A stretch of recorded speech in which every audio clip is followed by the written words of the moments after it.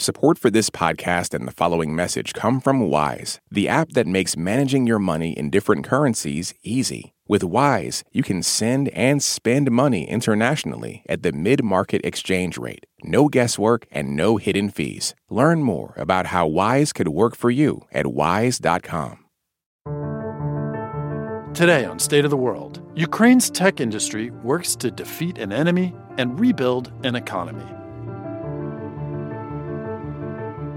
Thanks for listening to State of the World from NPR. We bring you the day's most vital international stories up close where they're happening. It's Wednesday, December 13th. I'm Greg Dixon.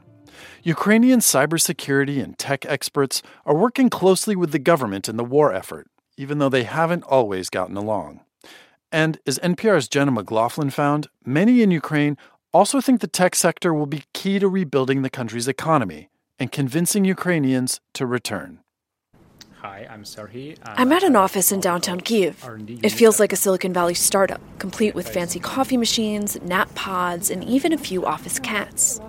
Except the bottom floor is now a bomb shelter. We're talking about an innovative new product, SpyBuster. Started to develop it by myself because I don't want to bother other guys and girls. Sergei Krivoblotsky is the head of technical research and development at MacPaw, a Ukrainian software company. He made an app that scans your phone for other apps connecting to servers in Russia and Belarus to sniff out potential spyware. Thus, SpyBuster. You might recognize the inspiration for the name. Ghostbusters, this icon of ghost. That's pretty much name. Companies like MacPaw are a major part of the war. They volunteer time, services, technology, but they're also a key part of Ukraine's future. They need to figure out how to help win the war, but also revive Ukraine's economy. They want to bring home Ukraine's growing diaspora of refugees and expats. Because technology and IT might be the country's best hope. Right now, though, they need to make it through each day. Even if it's a good day, it feels like something heavy is just around your shoulder. That's Oleg Stukalenko, the head of MacPaw's new cybersecurity division. So maybe my hope, my idea for that is just removing that weight. Removing that weight, the war. Stukalenko is weary but confident that Ukraine's tech experts will win the day. But not everyone is so sure. At a cafe 20 minutes away from MacPaw's office, I sit down with Mikita Kanish. He used to be in government intelligence, and now he's a cybersecurity businessman and hacktivist. We meet in the afternoon. He's not exactly a morning person. Hackers normally works until 4 or 5 o'clock, and so it's actually my starting of the day. You're the first person I meet today. His first meeting of the day. Kanish is smoking a hookah pipe, seemingly endlessly, in between jokes and curse words. To say he was skeptical of the government and its willingness to work with Ukrainian cybersecurity experts would be putting it lightly. The hackers are not able to test any type of websites if they are not allowed. Not allowed.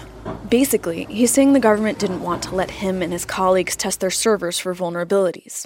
In fact, back in 2020, the government raided his and other experts' homes, thinking they'd hacked Odessa Airport, when they actually tried to report a security flaw to try to secure it, they said. But more importantly, Kanish insists the government didn't listen to hackers' warnings, that war was coming in the winter of 2022, and that they were unprepared for what's happened since. Ukraine's government officials would contest that. By all accounts, they've done a good job defending the country's networks. But Kanish wants to go on the offense. That's partly why he says he took matters into his own hands and started a hacker collective called Hack Your Mom soon after Russia launched its full-scale invasion. Kanish is an extreme example of an outspoken critic. There are others who are less willing to speak up, who have similar concerns about corruption and lack of skill inside the government. In fact, multiple top cybersecurity officials, including one I met with while in Kyiv, Viktor Zhura, were recently arrested. They're facing corruption charges. It's part of a long-time battle inside Ukraine's borders.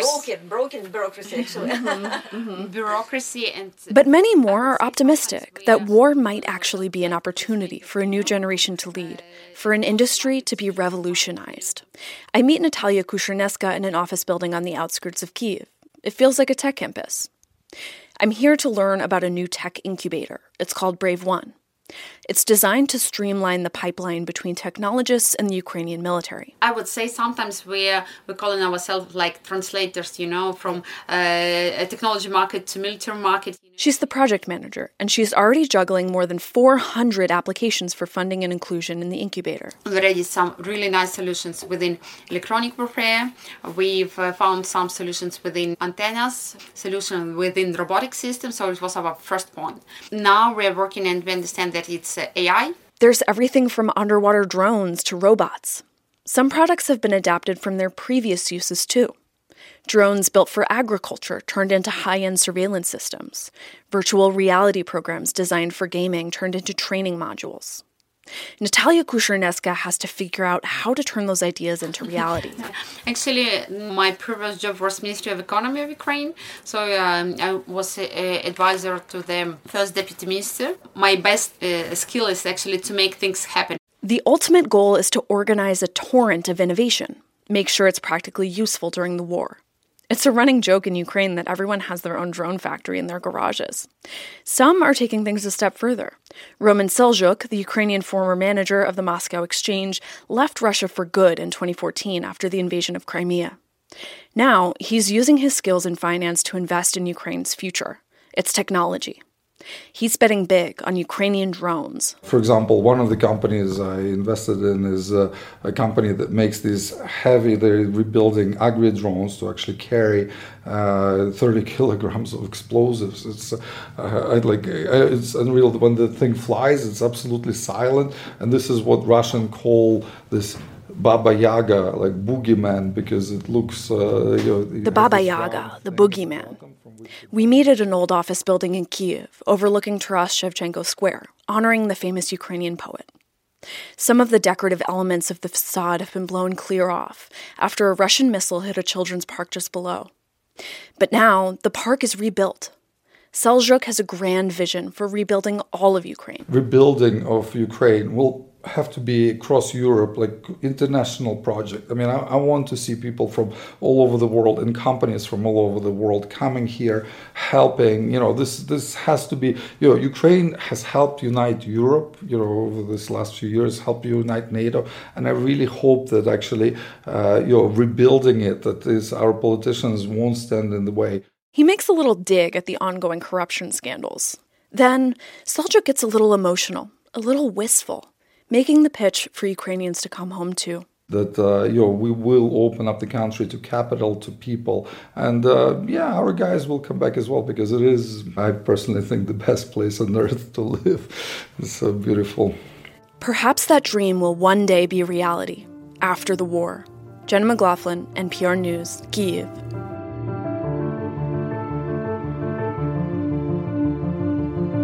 That's the State of the World from NPR. Please consider supporting our journalism by signing up for State of the World Plus. You can do that at plus.npr.org or in Apple Podcasts. Thank you for your support, thanks for listening, and we'll see you again soon. Last year, over 20,000 people joined the Body Electric study to change their sedentary, screen-filled lives. And guess what?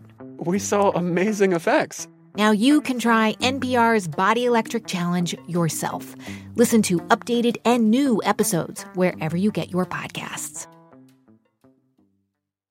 Support for NPR and the following message come from Bombas. Bombas makes absurdly soft socks, underwear, and T-shirts. And for every item you purchase, Bombas donates another to someone facing homelessness. Get 20% off your first purchase at bombas.com/NPR and use code NPR. This message comes from NPR sponsor Shopify. Shopify is the global commerce platform that helps you sell at every stage of your business. From the launch your online shop stage to the first real-life store stage, all the way to the did we just hit 1 million orders stage, Shopify's there to help you grow. Sell without needing to code or design. Just bring your best ideas and Shopify will help you open up shop. Sign up for a $1 per month trial period at shopify.com/NPR.